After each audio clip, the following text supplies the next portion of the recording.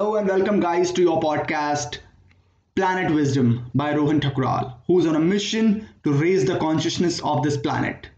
Keeping the mission in mind, today I'm going to share the very beautiful short story of two monks.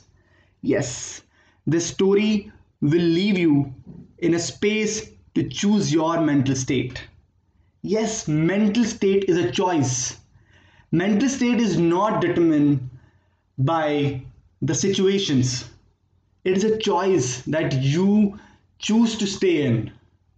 Okay, so let's begin with the story and then I'll leave you with the story. I will not get into any explanation, right? I'll leave you with the space to choose your mental state. Okay, so let's begin the story. Two monks, Yasmi and Nomi, were returning to their monastery after a day of teaching in the nearby village. On their way back, they had to cross a river. Just as they were about to enter the river, they heard a woman crying.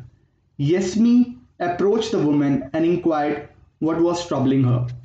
I need to go back to my toddler who is waiting for me in the village across the river.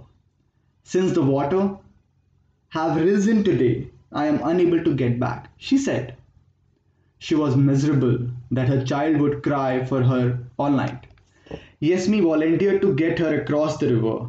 After he carried her to the other side, she thanked him, and the two monks continued on their way to the monastery. After a long, uncomfortable silence, Nomi finally spoke. In an agitated tone, he said, "Do you realize the seriousness of what you just did?" Yasmi smiled. "I know." Nomi continued. "Our master said, never look at a woman. And you spoke to her. Master said, never speak to a woman. And you touched her. Master said, never touch a woman. And you carried her." Yasmi calmly replied, "This is true. But I set her down half an hour ago. Is it not you who is still carrying her?" The two monks in the story represent the two inner states that all living beings experience. At every moment in our lives, we are either living in a suffering state or a no suffering state. Let us call this no suffering state a beautiful state, because that is how life feels when we are not suffering. Isn't it a beautiful story? Right? Okay, so I am ending this podcast here and leaving you with this story.